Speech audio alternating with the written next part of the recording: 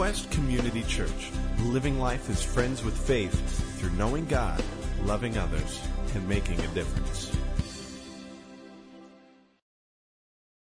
All right, so we are in a series called Powerful Me, Realizing God's Picture of You, and it's one of those titles that I chose, and it makes me kind of nauseous because it feels a little self-helpy to me. But we chose it because I felt like in praying over this year that God really wanted to work in our lives in that way, and I felt like the word powerful was the word that He was speaking to me about, in seeing ourselves the way He sees us. And having a self-esteem that's based upon not the shaky things of life that we try to prop up and perform for, but on Him. And we've discussed in the last few weeks that true change doesn't come just because of behavior modification or just because we're told the right words. It really true change comes because we deeply experience receiving truth. So instead of leaving you each Sunday with some simple behavior things you can go out and do to make yourself healthy, happy, and whole, what we've been inviting you to is the ancient practice of meditation, Christian meditation, allowing space and time to ponder some amazing pictures that God gives us, that Paul writes for us here in the Bible, about the truth of how God sees us. And out of that, we've discovered a couple of things that kind of give us context to those things we've been talking about. We've talked about the fact that Paul is not writing this from a place of comfort and ease. He's actually writing this letter from prison. And that context in and of itself really speaks loudly as to the impact this truth has had on his life and the impact it can have on our lives. And he's modeling for us really what a powerful, healthy self-esteem is built upon.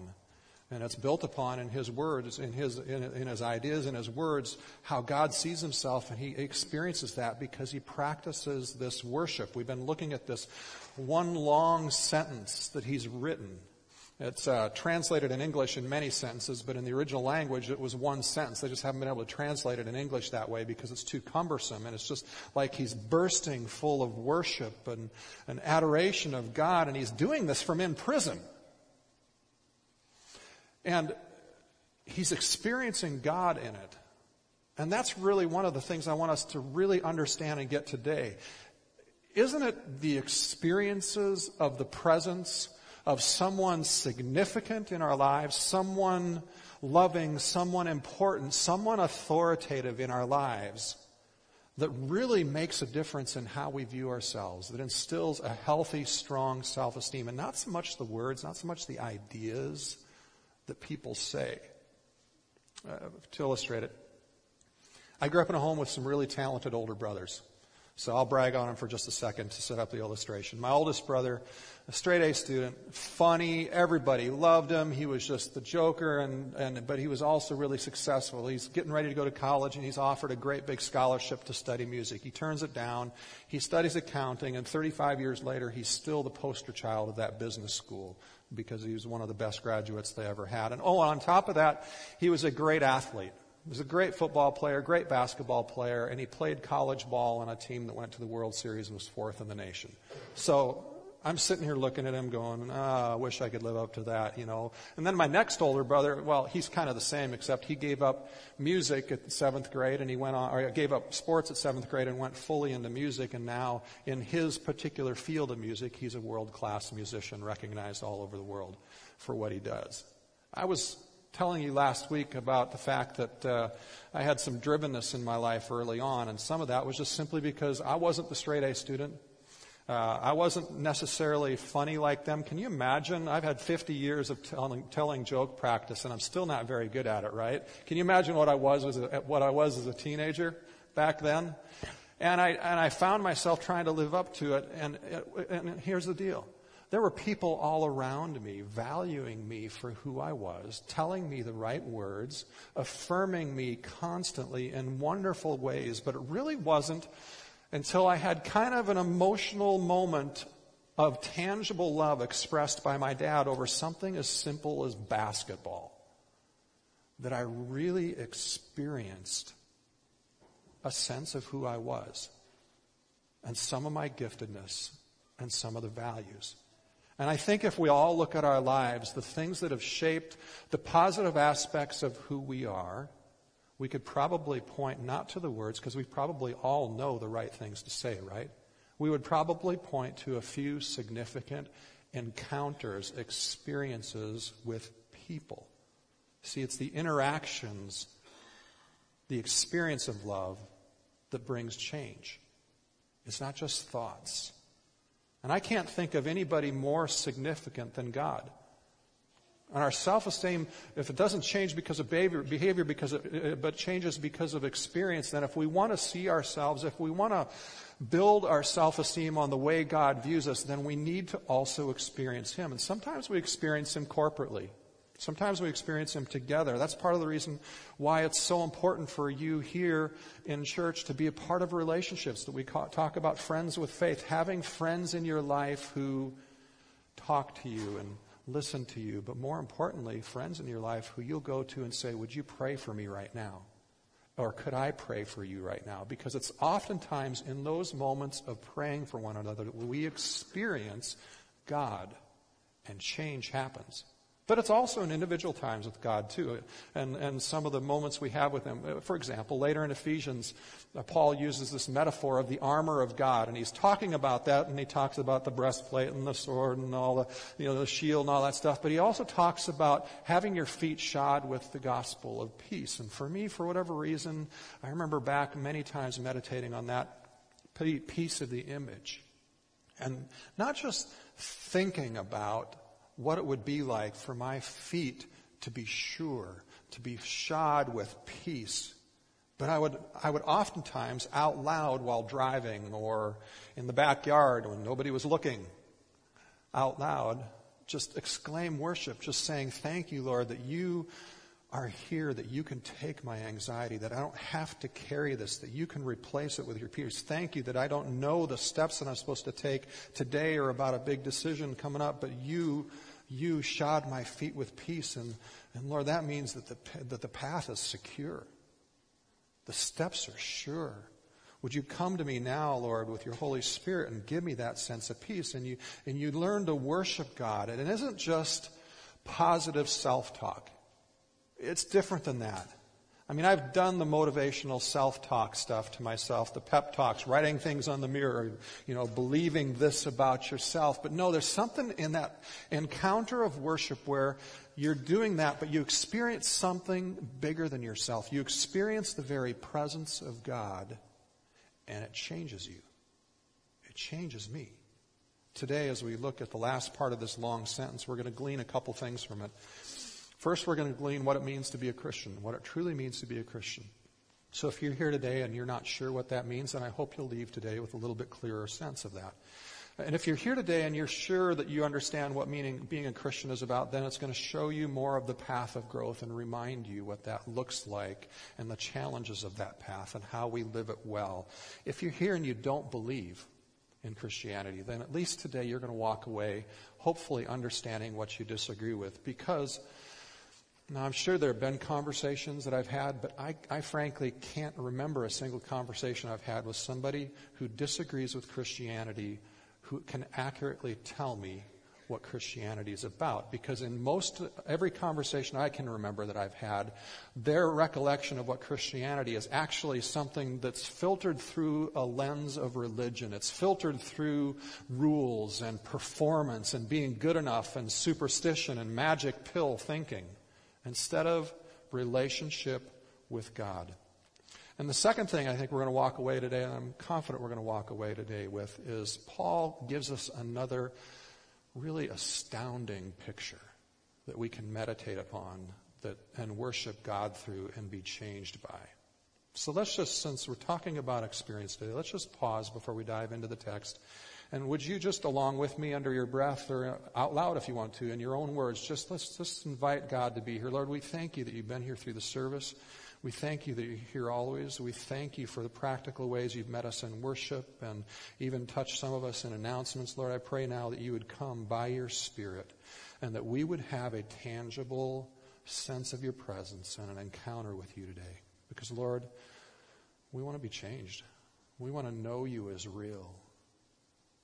We want to know you as our friend And that's what you say you want to be to us. So come now, in Jesus' name. Amen. So our text. Ephesians 1, verse 11, we're going to start in. It says, "In him we were also chosen, having been predestined according to the plan of him who works out everything in conformity with the purpose of his will, in order that we, who were the first to put our hope in Christ, might be for the praise of his glory. And you also were included in Christ when you heard the message of truth, the gospel of your salvation. When you believed, you were marked in him with a seal, the promised Holy Spirit, who is a deposit guaranteeing our inheritance until the redemption of those who are God's possession, to the praise of his glory." Now, we're going to unpack this by looking at three different words and ideas in the text. There's three different ideas that come together to mean what it means to be a Christian. There's truth, there's hope, and there's glory. The text starts out talking about the message of truth. If you want to be a Christian, it means you need to acknowledge and choose to follow that truth. Now, in our society, we know there's been a huge debate, right? It's been a white-hot debate over what truth is. And the most common phrase over the last 20 years or so has been, your truth may not be my truth, right? As we've dealt with this whole postmodern and the relativism and all the stuff that goes along with that. It's actually really interesting because most of the scholars now say that postmodernism as a movement is actually something of the past. It's dead. And they say it for two reasons. They say, first, because what motivated it is no longer relevant. What motivated postmodernism was the idea of the people without a voice, the people on the margins, being able to have a voice against those who oppressed them by imposing their ideas, right? So this is going to be a little bit heady, but follow with me for a minute. So the problem with that is, but once you've gained sufficient influence, well, then all of a sudden you're the oppressor. You're the influencer. You're the one driving the ideas. So that doesn't work. But second, they say it's also an issue of the past because of the fact that relativism has become an untenable idea to life and society. Because relativism has the ideal of tolerance, which is actually a myth. It's not even possible unless you believe and live by nothing. Unless you have absolutely no morals, it is impossible to be tolerant. So in the end, postmodernism is unable to survive because its motivation, its primary motivation, was undermined by its core belief. If you believe in nothing, absolute relativism, then you can object to nothing. And therefore you cannot fight oppression. The truth is, you can't live without truth. So the question is, what is truth? And how do we arrive at truth? Now, the text says, being a Christian means you have received truth. It says it this way, and you also were included in Christ when you heard the message of truth, the gospel of your salvation, when you believed. Now, it says the message of truth in this phrase is the gospel of salvation. What is the gospel of your salvation? And it also says you heard this message. It's something you heard and received. It's not something you did. In fact, the word heard is a little bit hard to translate from the original language because it goes beyond just the normal vocal thing that you would hear with your ears. The word heard actually means it's something that you've received, something that has become part of you. And what the text here is saying is that this Christian thing, this following of Christ thing, this whole faith thing is something that is announced in history, like a herald coming from a king saying, this has happened. It's an experience of reality. And while all other religions say, here is how you should live and how you should think, and if you live this way and if you think this way, you will be saved, or whatever word they use for saved. Sometimes they say you'll have a good life, or you'll be successful, you'll be happy, or you'll have harmony, or you'll be whole. Whatever word they use for saved, it doesn't really matter. They say if you live this way, you will be saved. And Christianity starts not with what you must do to be saved, but it starts with this is what God has done in history to save you. The gospel is not good advice. It's what's been done for you.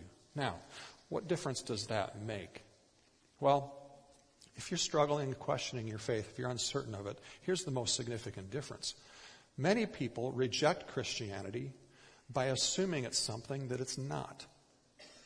They treat it as any other religion, and therefore they seek out answers to their faith in Christianity in the wrong way. For example, most people wrestle with Christianity based upon its ethics and its morals, and they reject it based upon how those ethics and morals make them feel. So, for example, some people believe the Bible is regressive when it comes to sex, and therefore they reject Christianity as regressive because they're making their decision based upon ethics and morals. The problem with that is when we do that in regard to our faith, we automatically put ourselves in the role of God, in the role of the judgment seat, in the role of the final word on morality and ethics. And that doesn't even fly, not just with Christianity, it doesn't fly with even the concept of seeking God. If God is who he is, then he's the only one that can be in that seat of judgment, right? So, the only real important question, if you are uncertain of your faith in Christianity, is simply the relationship questions. And those questions come down to whether Jesus is alive. Did he rise from the dead? Can we have today real relationship with him? Is he God or is he not? Is he knowable? Because if the answer to any of those relationship questions is yes, then that's the basis for real faith. The rest of it is just guilt-induced religion. Because if Jesus is not alive, if he's not real, if it's not possible to know him, if he's not personal to us today, if he did not rise from the dead, then nothing in the Bible matters. It's no better than a Shakespeare play. But if Jesus is risen, if he's knowable, if he's present by his Holy Spirit with us today, then it kind of becomes this silly picture of us arguing about all these other ethics and morals things with the creator of the universe, isn't it? Isn't that kind of a silly picture? You see, if Jesus is risen, then we have to deal with all that the Bible says about ethics and morality because he's real. But we don't have to deal with it from the standpoint of a prescription manual of do's and don'ts and guilt and all that stuff. We deal with it more from the perspective of a relationship manual. How to experience the most joy, the most peace, the most success, the most love possible in life. That's the essence of the Bible. If Jesus is alive, if he's real, if he truly is God. Now, how does this tie into self-esteem? Simply this. Are you willing to consider and ponder God's view of you as truth? Are you willing to consider that you are so deeply loved that God would pay the price for your sin, that Jesus would consider all the agony he faced worth it for you, to give you relationship with him, to essentially, as we talked about in past messages, to unite you with him in a sense like you were married to him, to give you every spiritual blessing. You see, he considers you worth that. Can you receive that picture of yourself? Now, if you're uncertain of that, if you're still not convinced he's real, that's fine, that's great. I want to invite you to dinner with us this Wednesday. And we're going to try to take you on a journey where you have the opportunity to be encouraged to experience that. We want you to be confident in your decision of whether he's real or not. So you can live a life full of deep faith, not just based upon some moral judgments. We'd love to have you with us this Wednesday. So, second, being a follower of Jesus is all about hope. Now, this one's it's one of these things that's almost obvious to us, but I do think we tend to forget the power of hope in life. We tend to forget both the power of hope from a positive standpoint and the impact it can have in our lives when we have hope, and we forget the power of the negative aspect when we don't have hope and the destruction it brings. I worked for a number of years in college student leadership, and we wrestled with in that environment. How can we have these talented, beautiful, wonderful, vibrant young people who have their entire life in front of them, are so gifted, so successful, and yet some of them attempt suicide. And some of them get sidetracked in destructive behaviors and drugs and other things and destructive behaviors, yet some of them don't. And we looked at it and we tried to figure out what's the common denominator. And the common denominator between both those who were successful and those who got in destructive behavior was this issue of hope.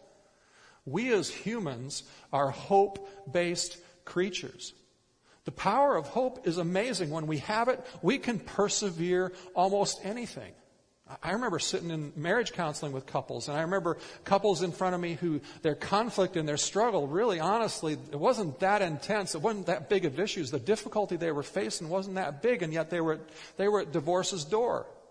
And I can remember turning around and having a session a few hours later with somebody else who was going through far greater conflict, far greater difficulty, had less skills to deal with the conflict, and yet they weren't anywhere near divorce, and they were much happier than the other couple.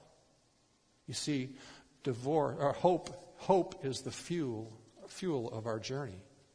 And the text talks about it this way. It says, in order that we who are the first to put our hope in Christ might be for the praise of his glory. When you believed, you were marked in him with a seal, the promised Holy Spirit, who is a deposit guaranteeing our inheritance until the redemption is completed, it's basically saying. You see, the gospel message following Jesus is about reality, and it's about hope. Reality that we are loved perfectly and forgiven absolutely, and hope that all the remaining dissonance in our lives will be ultimately resolved. It's a guaranteed inheritance. It's not hope like, I hope my team will win the Super Bowl this afternoon, right? It's this life-orienting motivation that gives strength to persevere until we realize the promise, because we know the certainty of the promise. Now, having said that, we need to emphasize and understand that hope is by nature an unfinished thing. You see, some who reject God do so because they ask questions, they make statements like, why wasn't my friend healed? Why did they go through this? This is so unhealthy and so bad. Where was God? Why didn't he stop this? And what's behind that is a view of God and a view of our own self-esteem as well. When we build our self-esteem on the experiences of a world that is still in the process of redemption, we're going to find ourselves angry at God and angry at ourselves because things aren't what we want them to be. When we don't settle the reality of hope, the promise, and the reality of the unfinished that we still struggle with when we follow Jesus. We'll still struggle all the time following Jesus when we don't settle that question. I know it's painful. It's frustrating, isn't it? There's times when we deal with reality that God, yes, he loves us deeply in such a personal way. He even sends his Holy Spirit so that we can have those intimate encounters with him, so that we can really be changed. And yet, redemption, freedom from disease, freedom from pain, the effects of sin are not fully realized. And the question of successfully following Jesus as a Christian is, how well have you learned to experience and follow the leading of the Holy Spirit? Because throughout Jesus' teaching and throughout Paul's teaching, throughout the Bible, his teaching is all about our ability to faithfully follow and be transformed in our lives is directly related to our ability to stay connected to the Holy Spirit, to understand he is a person with us, to understand his leading, to know his voice. You see, when we face loss and grief, we get lost in the unfairness of God's power and the plan and the fact that why didn't he just fix everything all at once? Why did he leave this time where everything's not quite fully resolved yet? Why, God? But things are not finished. Sin is forgiven. But we're still all in a process of being healed from that and being set free from that. Healing is secure. And yet we still have pain and disease. The Bible teaches that God's kingdom is going to break into our world, and we will indeed see miraculous healing, and yet death and deterioration are still a reality. Until we settle this issue and learn to press into the experience of God's presence in the midst of this issue, even when we don't want to, in fact, especially when we don't want to, like Paul in prison, giving us the example of worshiping, of pressing into God's presence. See, God is inviting us to find in those moments a relationship of love, a tangible encounter with Him that changes us. And sometimes we want to poo-poo experience, we want to keep it up here, but think about it this way. There's a big difference if you're going in for open heart surgery between somebody who is aware of open heart surgery because they've studied about it, right? And somebody who has experienced doing open heart surgery 50 to 100 times. Who do you want to do your surgery, right? Knowledge by experience is everything. Even more so when we're talking about the issue of true faith and how to live life. Not just being able to pass an ethics test of religion. See, all too often we settle for knowing about faith and following Jesus through knowing about faith, and settle for not experiencing God through the power of His Holy Spirit. Third and finally, the text says glory is a key element of what it means to be a Christian.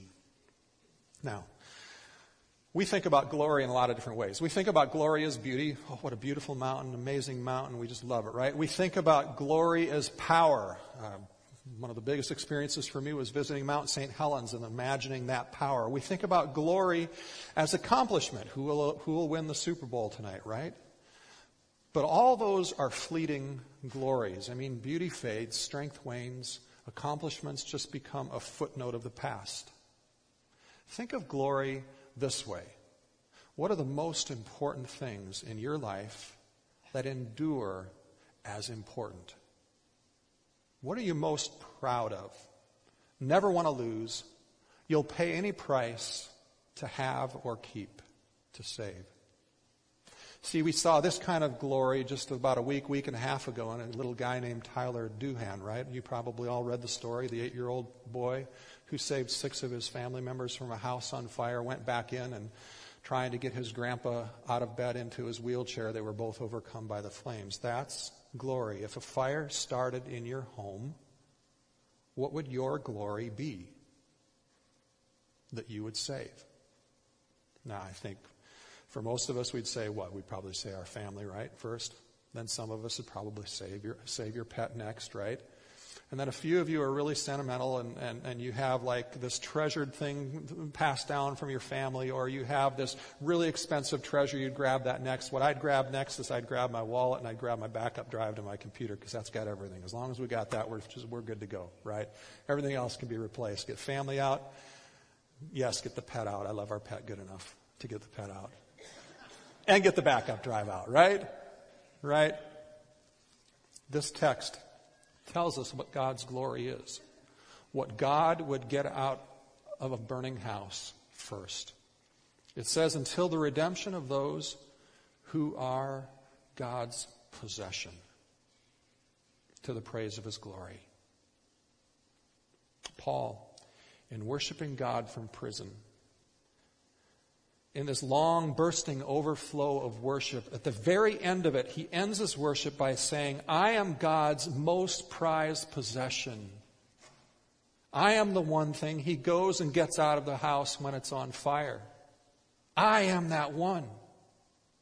Now, a few of you might have an English version that translates that poorly, wrongly. It's often mistranslated, until I have possessed it, leaving the onus on us to do something. But the best, most literal translations out there don't translate it until we possess it, but like ours does, until the redemption of those. Who are those? It's you and I. Everyone who receives him as real and follows him, who's adopted as his children, who's in him, who has become essentially his bride, who's been given every single spiritual blessing for life in all of the entire universe. And Paul takes that picture further and he says, you, every one of you are his most prized possession. Isn't that amazing? You, whose redemption is to the praise of his glory. Wow, can you let that just soak in? I thought it was big for my self-esteem when my dad prized me with a tangible expression of love. Can you imagine allowing God to come to you like he wants to come to you and let you know that so much that so whatever your prison is, whatever your difficulty is in life, you could exclaim the same thing as Paul says in that moment, I am his possession. How valuable, how loved, how precious, how beautiful, how powerful, how hopeful, how awed, how confident can you feel when you experience God that way? Go ahead and come on, worship team. How can we not worship a God who pursues us that way? How can we not? It's so overwhelming. It's hard to even receive that, isn't it? But can you just now, even while the worship team's coming, you get ready, can you just do whatever you do when you take an open posture and talk to God, and can you just start saying, God, thank you. Just say with me, God, thank you that I am your prized possession. Or that you considered everything you paid, all the patience, all the pain you endured, worth paying for me. Lord, thank you that I can be confident that you'd even do it again. Thank you that you give me your Spirit, that you come to me so personally, so lovingly, so fully, and that you want me to encounter you in a way that I become confident of that. Holy Spirit, just come right now and bring us into that place of worship. Bring us into that place of experience of your presence. Lord, we worship you. We adore you, and yet you're saying you adore us. I can hardly fathom it, Lord. It's so beautiful. Come now and be with each and every one of us, and let us experience that. We're going to continue to respond to him. I want to invite you to continue to respond to him in worship. And we're going to receive communion this morning at your leisure during the next couple songs. And just be reminded as you take communion, this is the price he paid for you. He gave his body, he gave his blood, he gave his life for you, and he rose again from the dead. And frankly, as you take it, just hear him saying to you, I'd do it again. I'd do it again for you. Even if nobody else in this place said yes, I'd do it for you. Because yours is prized possession. Let's worship God. Lord, we thank you for being real to us. We thank you for making yourself real in so many ways. Lord, we just worship you. We adore you. Come. Come, let us know the truth that we are your possession, that you command our destiny, that no power, none at all, can keep us from your love. If you came today and there's something you need prayer for, just grab a friend or grab somebody in the prayer area at the back. There's 2 responses we can have to this week. If you're uncertain of your faith, I invite you to dinner. Sign up. If Wednesday evening is the reason why you're unable to sign up, then sign up anyway and tell us that that's the problem, that Wednesday evening just doesn't work, and maybe we'll get people that can do it a different night, or we can figure something else out. But we want you to take the time needed for you to be convinced God is real to you. We're not going to pressure you. We're going to help lead you there and give you opportunity to experience that. And I'm convinced myself that he is real, and I'm convinced he'll make himself known to you. So we want to provide that kind of environment for you in the Seek group and elsewhere. So sign up for that. Even if you can't make it on Wednesday, just let us know that's a barrier. The other thing, too, is this whole first 3 messages I've done in this series have been all about worship. In worship, we experience the grace of God. The grace of God is experiencing His presence so that we can see ourselves and become who He sees us to be. I want us to be a worshiping church, and I want to invite you. We are already, but I think God wants to do something in us this next weekend through Saturday evening worship thing with Jason Upton, and on Sunday with him again. I want to invite you. Pay the $20. Come. Come for a night of worship. Come for a night of experiencing His presence on Saturday night, and then come back on Sunday for some more of it. So God bless. Have a great week.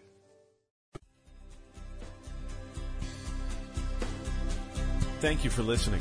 Join us at Quest as we walk with one another in friendship while discovering the reality and goodness of God together.